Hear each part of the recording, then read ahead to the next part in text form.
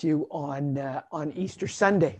I ask you to take your Bibles, whether it be on your telephone, on your tablet, or if some of you still have the written book, turn to Mark chapter 15. And this morning we're going to just step back a couple of days, and we're going to read from verse 39 through to the end of chapter 15, and then we're going to read chapter 16, verses 1 to 8. As I was preparing my message for you this morning, I went back in my memory to when, and in fact, I'll talk about this a little bit more in a minute, but I thought about when I was doing my graduate studies in early Christian literature. And one of my professors was actually, he was quite a scholar on the Gospel of Mark. I didn't study Mark with him. I was studying other stuff. But as I was reflecting back on his work, in fact, I still have a copy of his doctoral thesis in my library downstairs, but I had a front row seat. This was at the end of the 1970s, over a very robust debate that was going on about the Gospel of Mark, particularly the beginning and particularly the end. And I'm going to talk about that this morning. But for those of you that are taking notes, if you want to know where I'm heading this morning, this is all about an empty tomb, scared women, a young man, and Peter.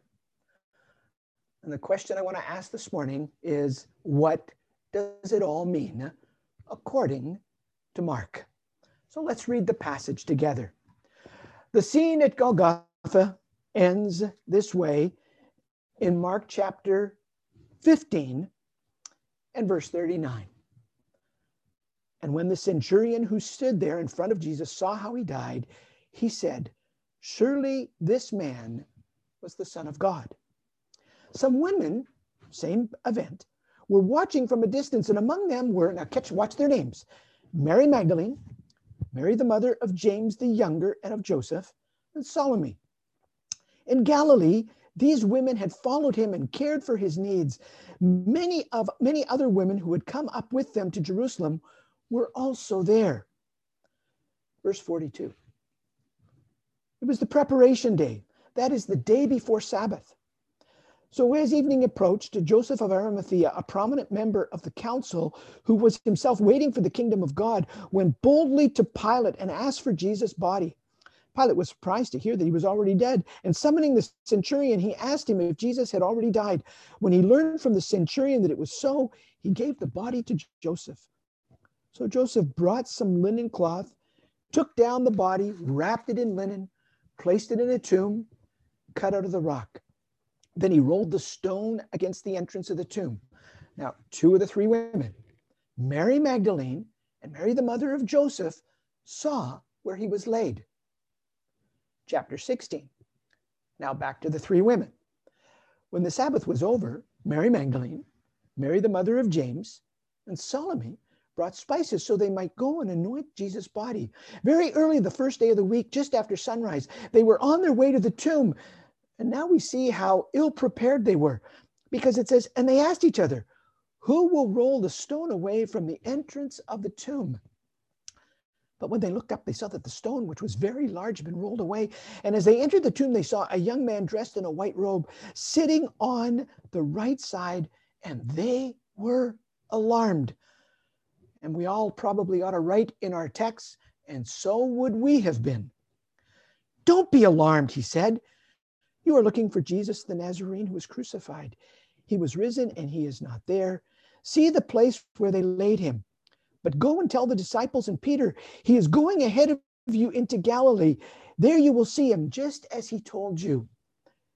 Trembling, remember, they were alarmed. Now they're trembling and bewildered. The women went out and fled from the tomb, and they said nothing to anyone because they were afraid. In my library, as I was doing this, reminiscing on this front row seat that I had back in the late 1970s as to what was going on both at the beginning of the Gospel of Mark as well as this end, I thought about two books that I have in my library. Now, this illustration would work a whole lot better if I was there at Rosemount Bible Chapel, but I'll try and make it work. One of these books is the wonderful classic, Knowing God by James Packer. I actually have a 1975 edition of that book. Now, you will notice that this book is incredibly tattered at the beginning, and it's virtually unreadable when you get to the end. Yes, you've guessed right. I've read this book faithfully once a year since 1975. Now, another book I pulled out of my library, this one I have read so many times, it doesn't even have a cover on it anymore. It's The Problem of Pain by C.S. Lewis. I show you those two books, not to make a comment about the Gospel of Mark, but just to underscore that used texts end up getting a little tattered. And the front row seat that I had back in the late 1970s on the Gospel of Mark was it possible that because Mark was the oldest of the Gospels, that the front end and the back end got overly used? Now, I'm not going to comment on that. The text is an authoritative text, but to say the least, there's damage to the text. There's some strange things in the text we're going to look at today, but it's a text that makes us think. And I think that's actually the purpose for which Mark wrote the gospel. I remember several years ago, there was a marvelous exposition at the Musée downtown Pointe de la Callière, where they had fragments and documents of the Dead Sea Scrolls. And I remember going and studying some of those fragments. And I took my students that I was teaching that year, and I thought, trying to figure out how tattered old documents fit together is really an art form. And that's what that front row seat in the 1970s taught me. Here's what I want to do this morning. I want to start off with 4 very short preliminary reflections. We're going to do this one quickly. Then I want to put Mark chapter 16 that we just read, I want to put it in the context of the whole book. And then I want to finish by looking at the empty tomb, scared women, the younger man, and Peter. The question before us this morning, what does it all mean? Now, let's start off with the 4 reflections. You'll remember, if you go back to the beginning of our series in Mark, that Mark has the shortest intro of all of the Gospels. It has 1 verse. Imagine, Matthew gives 2 chapters, Luke gives 3 chapters, and John has that magisterial prologue. And Mark gets to the point with 1 verse. And there's even part of that verse that people like to debate. But when we come to the conclusion, and here's where things get really strange, because as you will see, and maybe it's in your Bible like it's in my Bible, there's actually a shorter end, which is the second part of verse 8 in chapter 16. And then there's a longer end that goes from verses 9 to 20. And you've probably got fine print in your edition, like I've got fine print in mine, trying to figure out where do all these endings fit in. Now, we're not going to get into that today, but if you want to talk about it, feel free to give me a call this week. The text that we know was there right from the very start is what I read to you this morning. And that's what we're going to concentrate on. But here's why that end is really strange. Because if you translate literally from Greek into English, the end of verse 8, it actually says, "For they were afraid in effect." Now, all of us learned, never finish a sentence with a conjunction. And that's really how the text ends. For they were afraid in effect. And as I like to say, that's no way to end a sentence. And it's even stranger way to end a book. But what's really strange about this text is that this is the most unique of all the texts that talk about the resurrection of Jesus. Now, like the other texts, it's always told from the point of view of the women. And yes, the women were alarmed They were bewildered. They were trembling. But at least they were doing what Jesus had commanded them to do while the men were fleeing. You see, there's lots of good reasons not to deal with Mark's gospel when you're going to talk about Easter. But you've got to deal with the text. And this takes me back to my own journey. Because as a young university student in the early 1970s, I was really wrestling what it would mean to be a Christian. And although, as many of you know, I grew up in a very Orthodox Christian home, by the time I got to the end of high school and by the time I got to university, I was ready to throw everything up. And I met a group of students that began to walk with me, and they began to try to help me to make sense of everything that went on that Easter Sunday. And they took me through every possible theory about what had happened. They took me through every question I had about the New Testament documents. I went back to a museum back in those days to look at old fragments to try and make sense. Who is this guy, Jesus?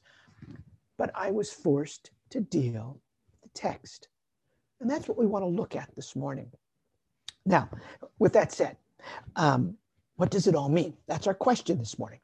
And I will contend that these 8 verses at the end of chapter 16 actually help us to understand everything Mark is trying to do in this gospel. Because you'll remember in this gospel, the first 8 chapters, there's everybody trying to figure out who Jesus is. And the only ones who confess that Jesus is Lord are the demons. It's the spirit world.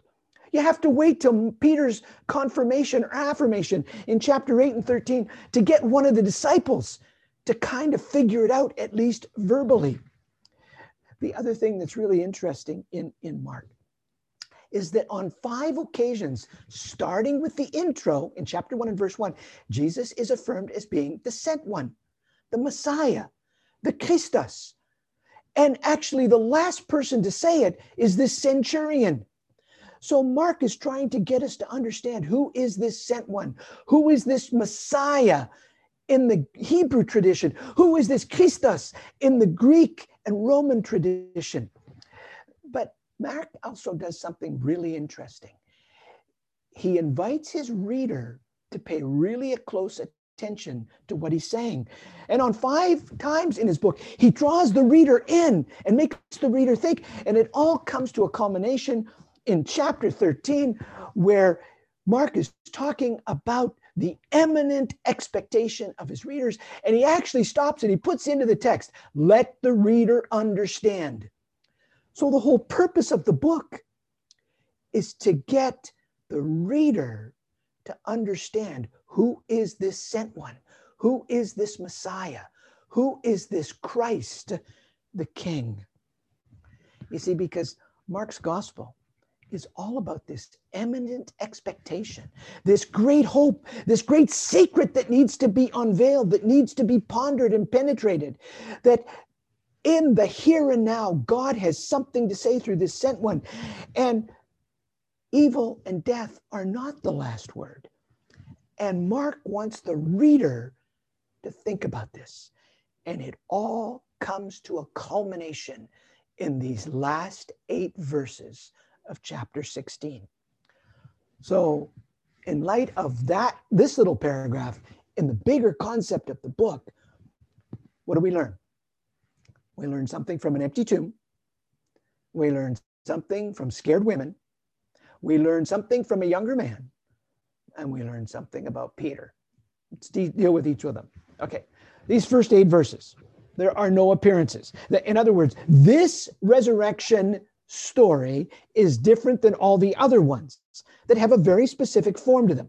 Mark doesn't give us that form.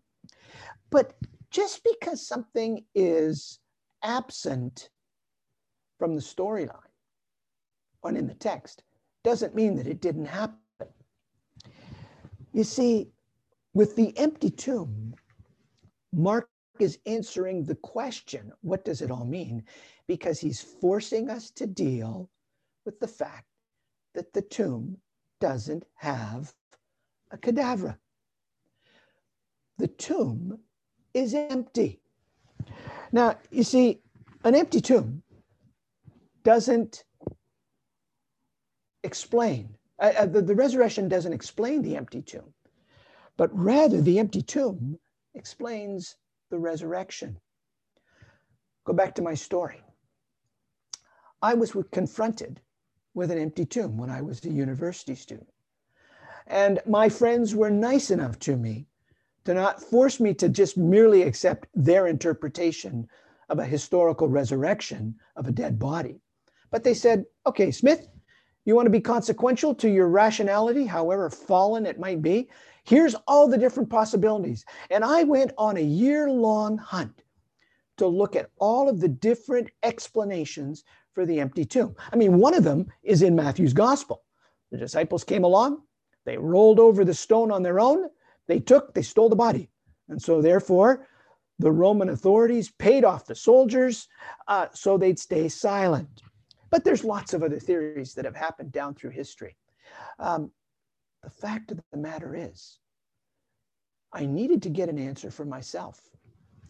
The man that helped me the most, I've lost my tattered edition, but it's the book, Who Moved the Stone?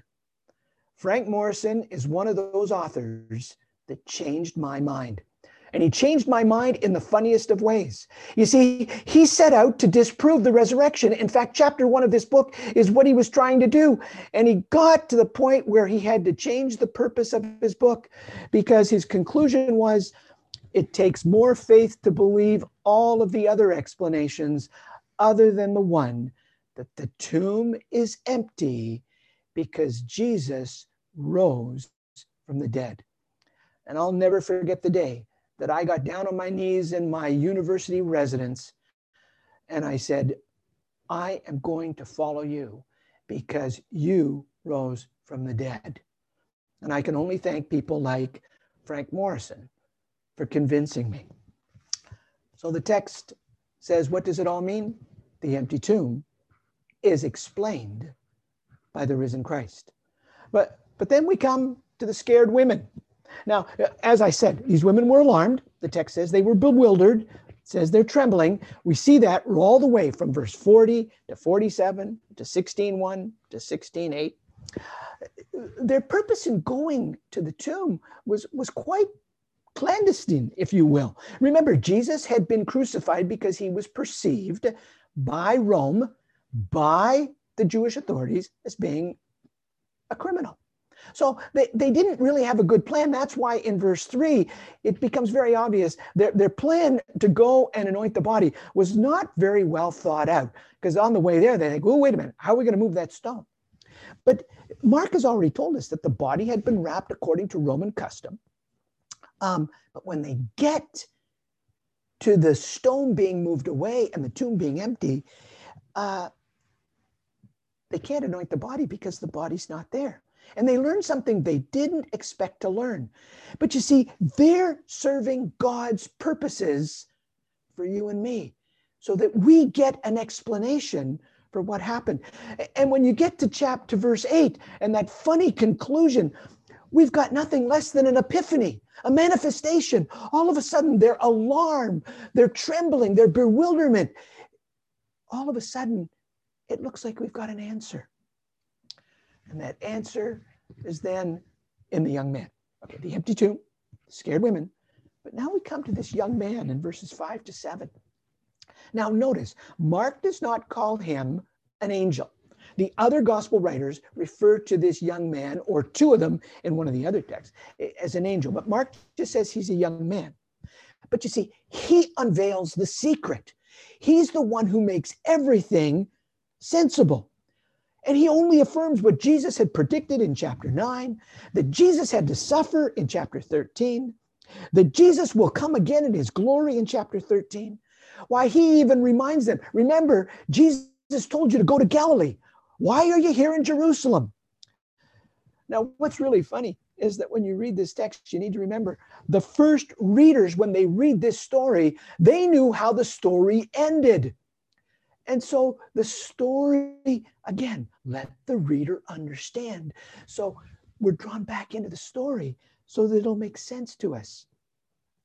But remember how unsensical this story must have been, not just to those first readers, but to those women and to the disciples. You see, the idea of resurrection was a totally, as you and I understand it, was a totally foreign idea to Jews. Why, they thought resurrection, that's what's going to happen to all of us because we're the elect people of God. And when we go to the afterlife, we will be resurrected. The idea that someone would die, be buried, rise again, take on his body, be embodied back in his body. I mean, talk about Greek. That was Chinese. And this wouldn't have made sense to the Greeks either, because when Greek used the idea of resurrection, they were talking about somebody waking up, about somebody standing up. Why, it's as if this morning when your alarm clock went off, if you were talking in Greek, you would have said, I am resurrected. And again, to the Greek mind, that somebody would die, be buried, wrapped up, anointed, a stone put in front of their tomb, and get up out of that and assume life in a human body. I mean, that was Aramaic to these people. But you see, the young man makes sense of it because he puts everything in the context of what Jesus had been teaching for 3 years. So there's an empty tomb. There's scared women. There's a young man who interprets it all. But you've got to love what that young man said in chapter 16 and verse 7. But go tell his disciples and Peter. Now, there's all sorts of reasons why that young man says Peter in the Gospel of Mark. And we don't see the same thing in the resurrection stories in Matthew, in Luke, in John. You see, Peter was the one who confessed Jesus as the sent one in chapter 8. It was Peter who made a fool of himself on the Mount of Transfiguration when he wanted Jesus to build tabernacles to commemorate the event. It's Peter who really screwed up in chapter 14 with the threefold renunciation of even knowing Jesus. And so the young man wanted Peter to know the tomb is empty. These scared women have got a story, and the young man is going to put it all together for you, Peter. And so imagine 50 days later, Peter can stand before a crowd in the same city, and he can explain how it all makes sense. Now, Peter's probably mentioned as well because Peter was probably Mark's informant when he wrote this gospel. And so it was important for Mark, for Peter to know what had happened. So what does it all mean? It's an empty tomb. So the question is, where's the body? There's the scared women who, in a miraculous way, in the other gospel stories about the resurrection, find real peace. They are the primary informants. There's this young man, a witness to the greatest event in human history. And then there's Peter, who then opens up for the gospel to move from Jerusalem to Samaria to the Romans. And he becomes a pillar of the church. So what does it all mean for you and me in conclusion? Well, this young man's message takes us back into the whole book of Peter. And it thrusts us back into understanding the story. A story where there's suffering. A story where there's failure, Peter's failure. But it's a story that invites us all to think about what does it mean to be a follower of the one who died, was buried, rose again, and assumed a life here before ascending And so that today, the ultimate sent one is seated at the right hand of God, the most majestic thing that the New Testament can say about the resurrected Christ. And it's almost as if Mark wants to say at the end of the gospel, let the reader understand. But my friends, this is not just about understanding. This is about understanding and acting. And so may the resurrection story prompt us to action. So some of you know that as a result of this crazy pandemic that we're in, that Sandy and I have gone out of our way to reconnect with all of our neighbors. The despair in my neighborhood is like the despair in your neighborhood. But Sandy and I have gone out of our way to reconnect with our neighbors. And so every 6 to 8 weeks, we come up with a card, we come up with a little gift, we go door to door because we're trying to squeeze some meaning into their lives. So this past week, we bought 12 little plants. We wrote the story of Easter. We invited them all to come and attend an Easter service online. And we're trying to bring some meaning into their lives.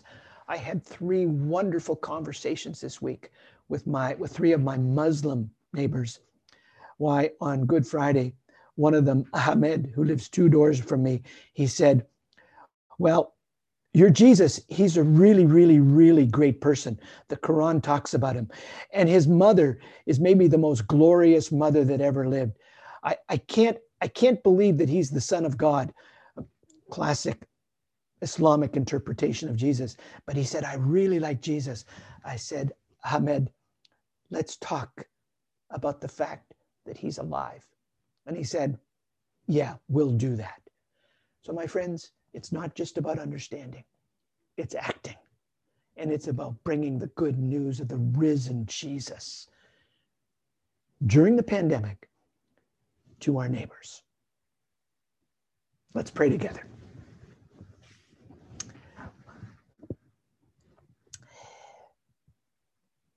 This morning we address you